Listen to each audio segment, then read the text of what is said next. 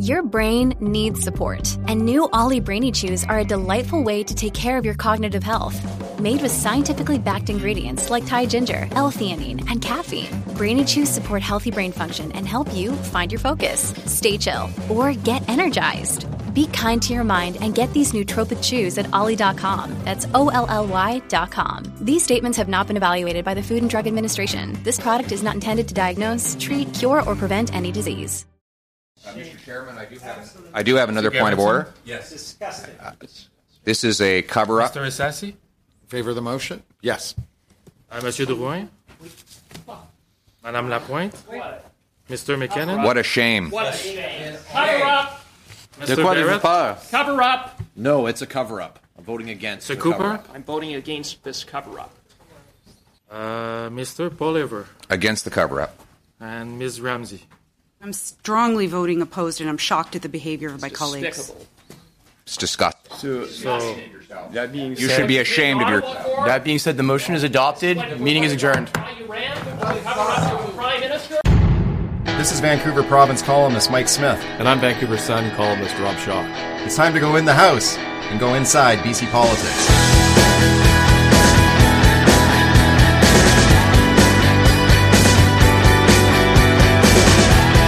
All right, welcome to another podcast. What you just heard there was the Federal Justice Committee in Ottawa this week discussing the SNC-Lavalin scandal. And, of course, Jody Wilson-Raybould, the Liberal MP from Vancouver, right in the middle of it. They wanted to hear from her to testify again. The opposition MPs did. The Liberal MPs in that committee didn't see it that way. And then all heck broke loose there. Rob Shaw is with me. Rob, this SNC-Lavalin story, it's been brutal for Trudeau because it's one of those drip, drip, drip scandals that every single day. He just wants the thing to go away. And this week I thought it looked like maybe there was a hope. The media coverage on this thing was settling down. Maybe Trudeau was going to get beyond it. But then this blows up again today at the Justice Committee, where the opposition members on that committee, they want to hear from Wilson-Raybould again. They want to recall her and get her to testify some more. The Liberals didn't like it, didn't see it that way at all, and they just shut the committee down. Yeah, it's interesting. I mean, this committee's heard some explosive testimony, first from Jody Wilson-Raybould and then the rebuttal from Jerry Butts and then the clerk of the Privy Council. And I guess there's a feeling like, especially from Jody Wilson-Raybould, who said publicly, I'm willing to come back. Yeah. I will come back. I'll testify again. I'll sort some of this out. I'll give you more information.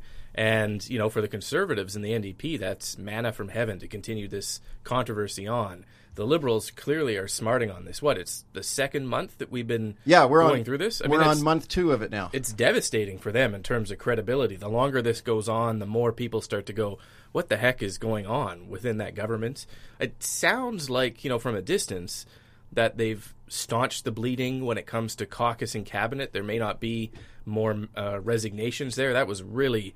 When your caucus and cabinet starts revolting like that, I mean, that's the end of a party's leadership. And yet Justin Trudeau has managed to keep everyone in line outside of 2 resignations, and he looks like he's in a somewhat oddly stable position on month 2 of this, but it doesn't show any signs of going away. One of the things that I found surprising is the way that Trudeau and the Liberals have, I think, mismanaged this story from the very beginning. It's been the communications on it and the positioning on it has been very curious to me, and I think we saw it again there today in the clip that you just heard, where you hear these Conservative MPs and these other opposition MPs crying, cover up. This is a cover-up that's going on because you had the Liberal majority. That's the key thing to remember on that committee in Ottawa. It's a Liberal majority of MPs on there, and they use their majority to shut the committee meeting down this week. And again, it looks terrible. And when the committee meeting was over, all the opposition MPs marched straight out in the hallway to start doing scrums because they're loving this. The Liberal MPs on the committee went out the back door. They didn't want to do any scrums. Took the fire escape and took off down the alley. They're going out the back. So what does that tell you? I mean, they're embarrassed, I think, and hurting on the thing. Another development we saw in the story this week, Rob, and I wrote about it in the Province newspaper this week, was the OECD, which is the Organization for Economic Cooperation and Development, which is an international agency that tries to foster fair business practices and cooperation to promote equality and development around the world, putting this Trudeau government on notice in Ottawa about not taking seriously enough allegations of international bribery.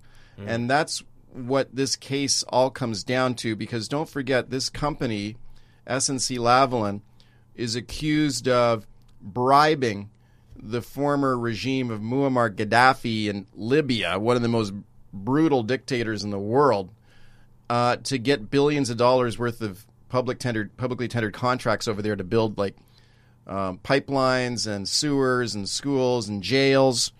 And so it's a really nasty story. I mean, there was a story out of the La Presse in Montreal that said the company actually spent thousands of dollars hiring prostitutes for Gaddafi's son, and that allegedly happened in Canada. So it's an ugly kind of scandal, and now Canada has got kind of a black eye on it on the world stage this week. So it's one that I continue to take keen interest in. And one of the things I'm interested in, and see what you think about this, Rob, we got an election coming up in the fall, federal election. Trudeau did really well in British Columbia last time, 4 years ago. We had that Trudeau mania roll through British Columbia, and he picked up a ton of seats. He needs a lot of those seats to hang on to power, I think. And I don't think that this scandal is playing all that well for him in BC. No, I mean, Jody Wilson-Raybould has, both the popularity of being a British Columbia MP, but also, connections to the First Nations community.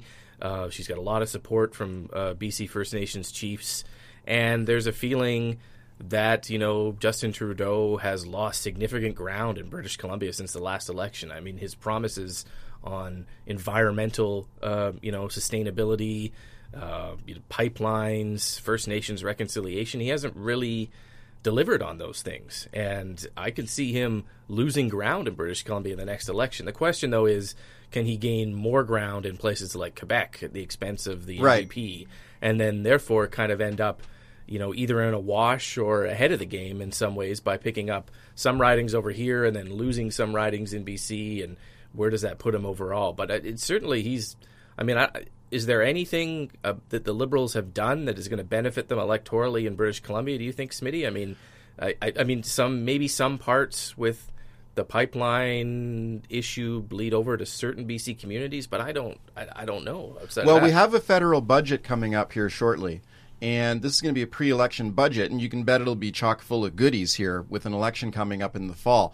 So maybe British Columbia might be in line for some good news in this budget coming up.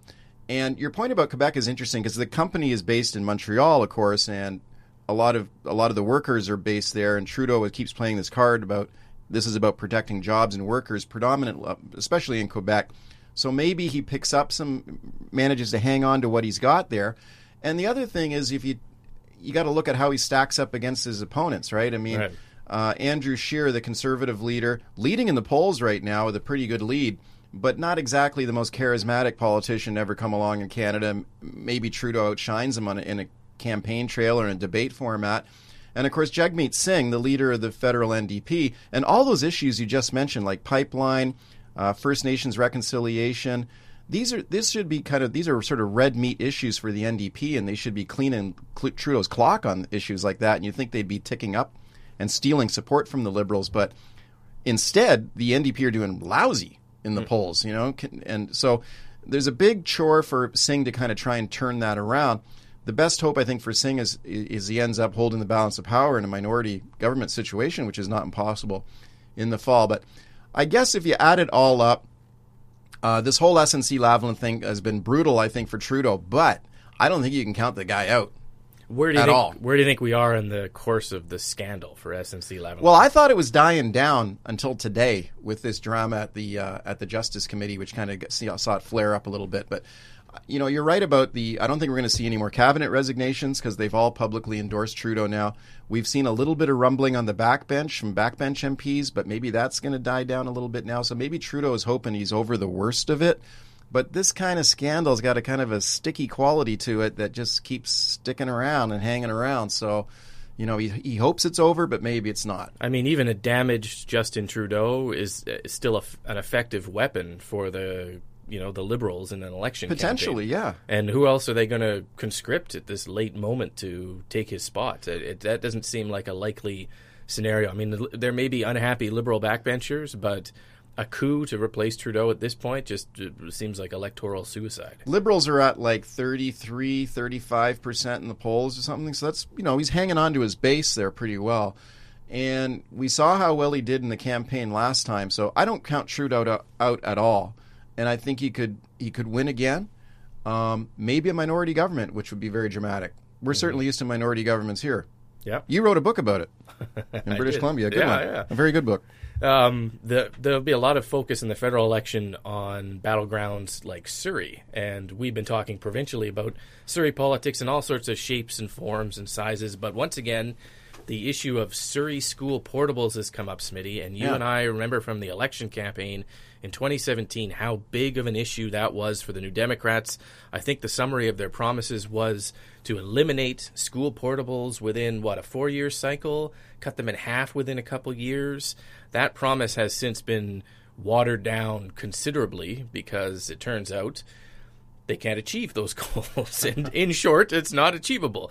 And so we continue to have this kind of update from the school district in Surrey that says, oh, by the way, every few months, we need more portables. And this has come up again where now the Surrey School Board is saying they want $10 million from the provincial government to help put in 20 to 30 new portables for the school year coming up. So there has been no reduction in portables in Surrey since the NDP took power. They will say, and they have said, that that's because the Liberals left them so far behind the eight ball, so few projects in the queue, in the hopper, ready to go for new schools, that they've been struggling to build from scratch and find ways to get students into classrooms. And in the meantime, portables are going to rise. I don't know if that's true or not. There's a lot of politics on both sides. But in the meantime, this is year 2 now of Surrey having to increase portables and the NDP having to say, well, okay, I mean, we're working on it. What do you make of that promise and the dynamic and how it's kind of rolling out over time? Well, you know what? In this job, I sometimes feel like Bill Murray in that movie Groundhog Day because things seem to just repeat on a repeating loop. And it's just the names and the political parties sometimes switched places. And for the NDP and Education Minister Rob Fleming, this used to be a fantastic issue for him in opposition. I mean, he went after the Liberals tooth and nail on portables in Surrey, and it was just an awesome talking point for him because there were so many swing ridings in Surrey that the NDP were desperate to win. And with a rapidly growing city in Surrey and a big population and overcrowded schools, just fantastic for the NDP. And yet here we are now. The names have changed, the parties have reversed, and it's just the same thing again. They've got too many portables in Surrey. So it's again another example where Fleming in particular has been on the hot seat lately. Because if you take a look at the fight over the potential for school closures in the city of Surrey, again, it's another one where there's a role reversal, where he used to attack the Liberals for possibly shutting down schools in the city of Vancouver. Now the Vancouver School Board looking at the exact issue again and suggesting maybe, they haven't decided to do this yet, but possibly consolidating and closing some schools because of falling enrollment on that side of the municipal border. So Fleming is a guy really in the crosshairs right now and taking a lot of heat. He's performing, standing up, I guess, okay on it, but it could get tougher for him, especially with teacher negotiations coming up for a new contract. He's one of the NDP's more gifted question period performers, so when you watch him take heat in the House on this issue, Surrey school portables came up last week, he can stand up and bat it around like the best of them. The problem is he's not actually saying anything. He's just straight 100% pure political fire. Yeah. And the solutions to these problems are complex, and I'm not entirely sure his progress being made on these is an attribute to the NDP in any way whatsoever. And I mean, it looks at this point like the idea of eliminating portables in Surrey is just not possible. Certainly not possible in the life cycle of an NDP government, even if we're looking at 2 terms on this thing. I mean, there's not enough schools in the queue right now or on the planning block to eliminate school portables. You talk to Surrey school trustees and they will tell you, in fact, I talked to one for a story this week, in my days, I'll never see the end of portables in Surrey. Yeah. So in Rob Fleming's days, are unlikely to see the end of portables in Surrey. And the question now is, how long can the NDP continue to blame the Liberals for this? In some files, we talk every week, Smitty, about how much grace period there still is for the New Democrats on issues like ICBC and BC Hydro. They can continue to blame the Liberals for mismanagement. But on the education file, Rob Fleming has a much shorter leash, and I think he's run to the end of it and beyond on Surrey schools, where parents are like, well, what did we vote New Democrat for here? I thought this was a promise, and Fleming is continuing to blame the Liberals, and that maybe doesn't cut it at the start of school year 2. He's finding out how difficult it is in government and how easy it is to kind of throw pot shots at the Liberals when he was in opposition and saying, just get this stuff done. And then you get into government and you discover, especially when the government appears to be determined to keep the budget balanced and not blow the books on going into deep deficit spending, that it's difficult to get these projects completed rapidly. And he certainly made it sound easy, though, when he was in opposition. I mean, I remember many times interviewing him and saying, you know, he'd be breathing fire about all these oppositions and or all these portables in Surrey, and then you'd ask him, well, what are you going to do? How would you get it done? He goes, well, you just got to fast track these projects. You know, we need to cut the bureaucracy and the red tape. We need to tender these projects quickly. And we need to get going. And, you know, it's not rocket science to get these things built. Same thing on seismic upgrades on schools. There were so many schools, especially in the city of Vancouver, that are old and in danger of falling down in an earthquake. And the Liberals were way behind and not delivering on seismically upgrading these schools to make them safe. And again, Fleming's argument on it was, you just got to fast track it. You just got to get in there and show determined leadership and political will to get these things done. Well, then you get into government, and what do we see? We still see a ton of portables in Surrey. We still see the Vancouver School Board saying maybe we got to shut some of these schools down because they're in danger of falling down in an earthquake. So it's easier said than done, for sure. Well, and I'm not entirely sure what Fleming is doing on this, other than just talking about it. Another swing and a miss by the education minister, and I wrote about it this week, is the issue of feminine hygiene products in schools. And this has come up.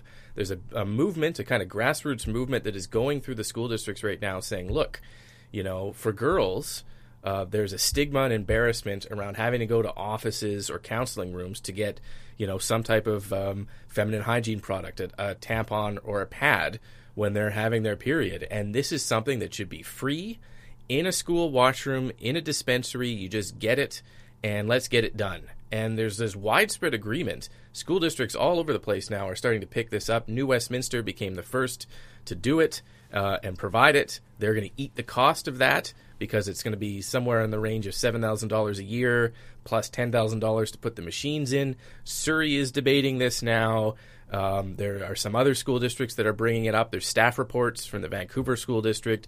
Burnaby has a consultation out, and they're all looking to Rob Fleming and saying, look, like, this is a basic kind of human rights issue, especially for young girls. There's a stigma issue. I think there's a statistic that 1 in 7 girls has had to miss school because of embarrassment around this. Why can't we just put them in the school bathrooms? Right. What's the deal here? And Fleming is kind of humming and hawing and, well, yeah. And he got asked last week in the International Women's Rights Day. He sort of kind of hummed and hawed his way around it. Here's an easy one for the education minister. This is an easy one. Do it. Yeah. Just do it. Just find the money. Yeah. And instead, he's dodging around and saying, well, why don't you go look for existing grant programs and we're going to study it. We're going to do that. Well, okay. I mean, if you were a minister on top of all your files and you had no curveballs coming at your face all over the place, no political heat on you, then sure, study it to death. But this guy has fire building all around him on teacher negotiations, Surrey schools, Vancouver school closures. Look for the easy victories here. Find the money to do it.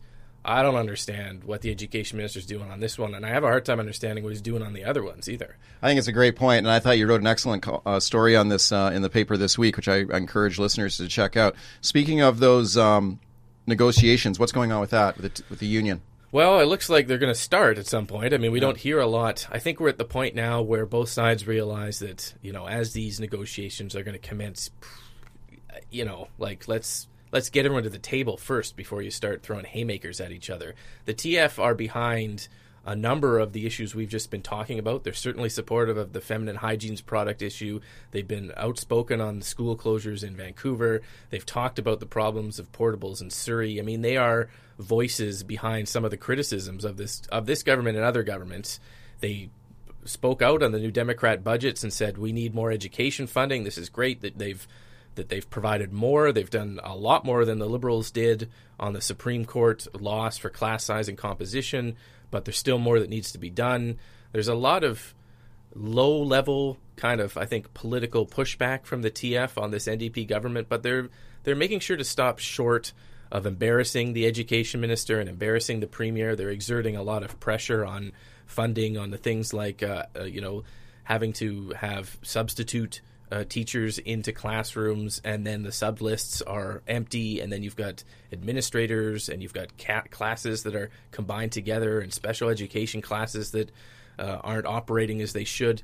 Under a Liberal government, the TF would be just swinging for the fences on that, and they are giving, I think, the NDP a little bit of grace as they enter these contract negotiations, hoping that Rob Fleming, who doesn't really have anything to do with this is going to be Carol James, the finance minister's call, will offer up some more money if they are respectful of their criticism and don't try to embarrass the government going into these talks. Government's in a tough spot here because they will turn around and say, well, we've increased the budget for school funding in the recent provincial budget, put another $182 million in this year, $550 million extra over 3 years for the education ministry. But you've got a teachers union that's been one of the toughest unions we've seen in this province for a long time, feeling like it's payback time now. Like the Liberals were in power for 16 years. They fought them all the way to the Supreme Court of Canada and won. Now you've got what is supposedly a friendly government in power. They're saying, like, look, how about we want a significant raise? If you speak to Glenn Hansman, the president of the teachers union, he'll say, if you ask him how much is a newly hired teacher make in BC, he says it's about $48,000, which he says is about $15,000 less than what teachers make in other Western provinces. So they want a significant raise. But the government's got this 2% governing or bargaining mandate because every other public sector union so far has settled for the same raise, 2% a year for 3 years, so 2, 2, and 2.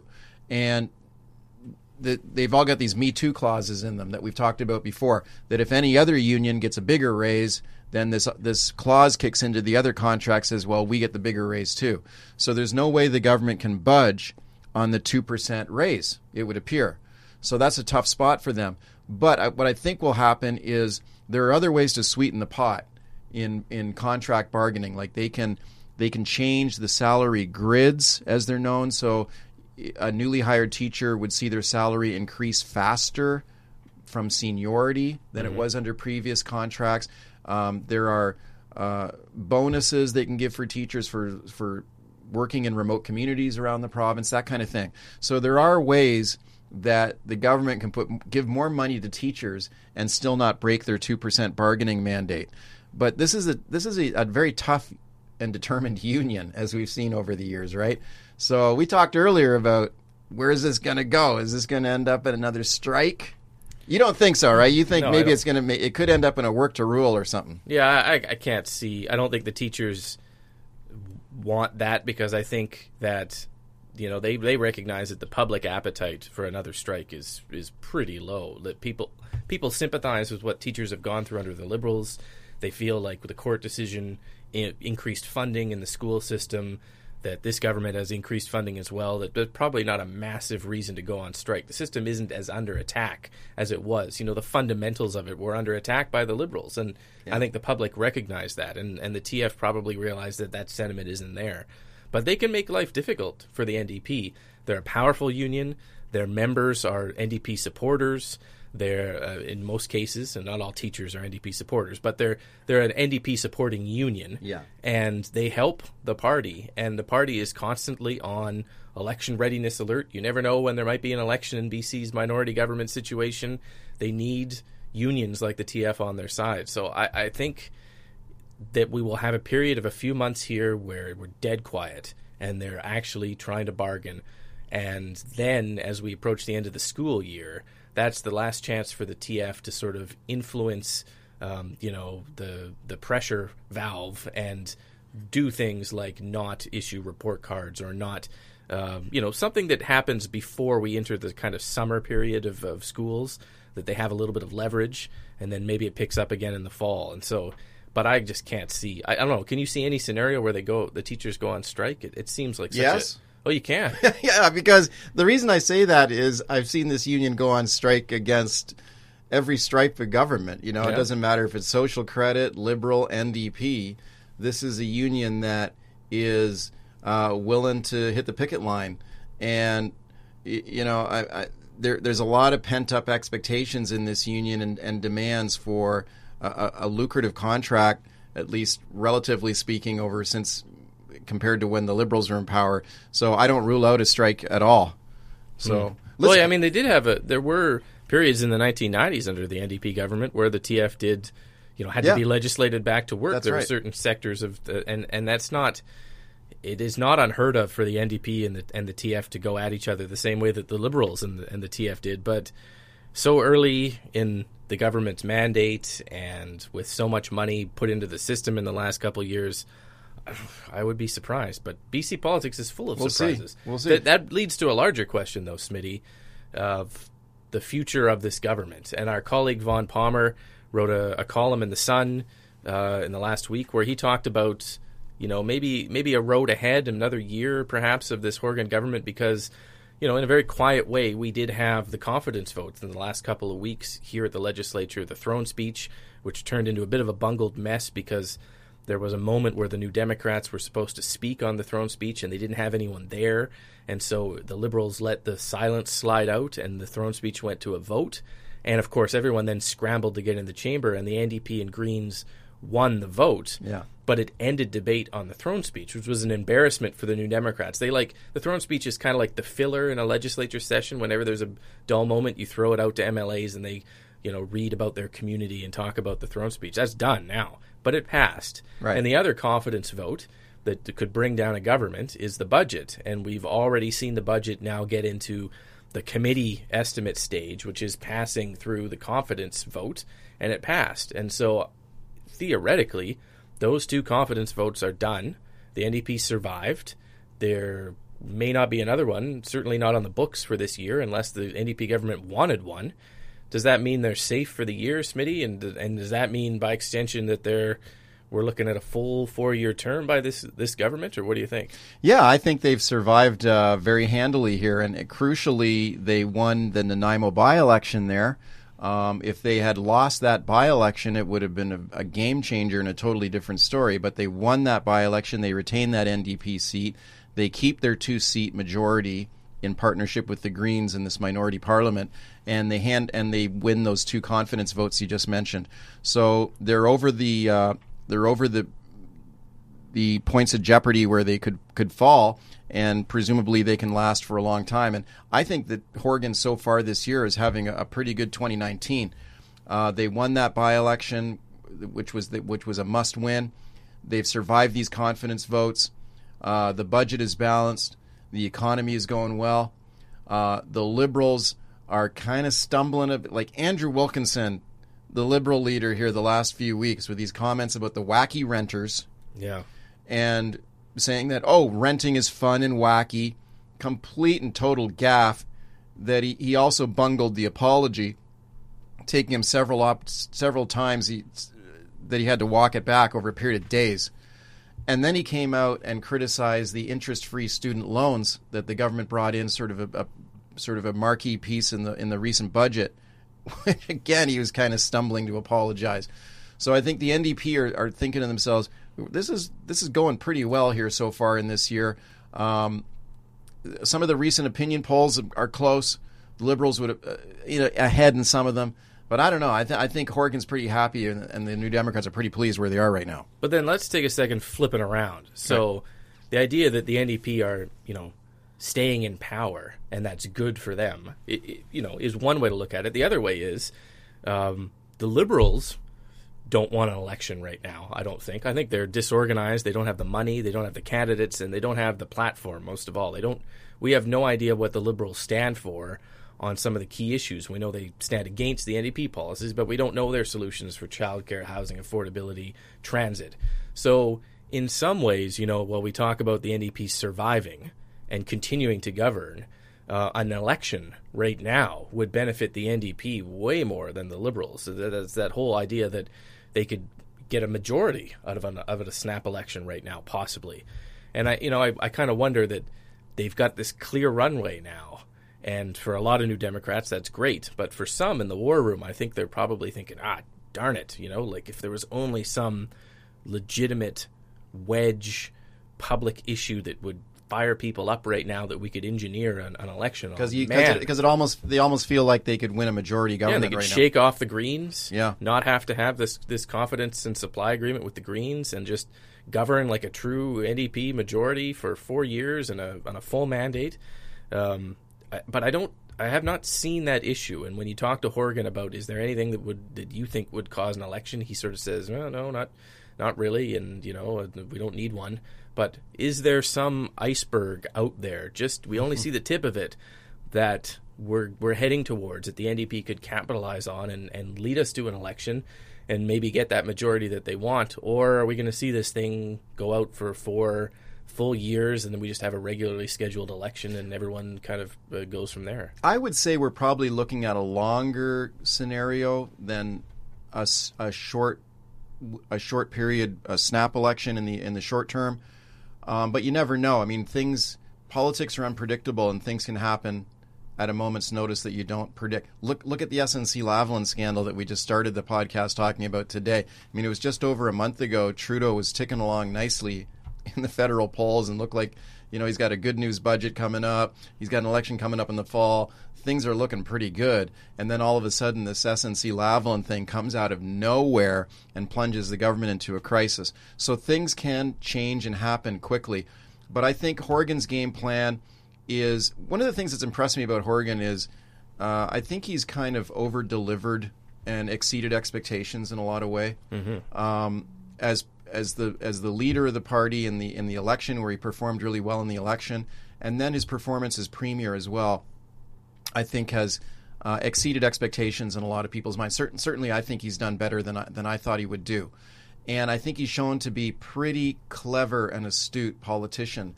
And I think he's a student of political history as well, and he understands the kind of the risk-benefit analysis of every move. And if you think back to, I remember covering an election in Ontario once.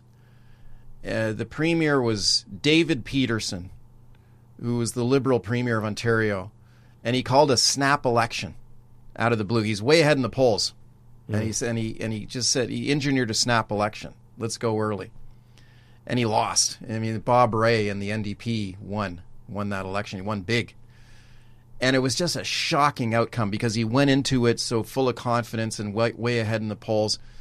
But the public, I think, saw an opportunistic guy who was calling a snap early election because he was in a good spot in the polls and his opponents looked weak, and they punished him for it.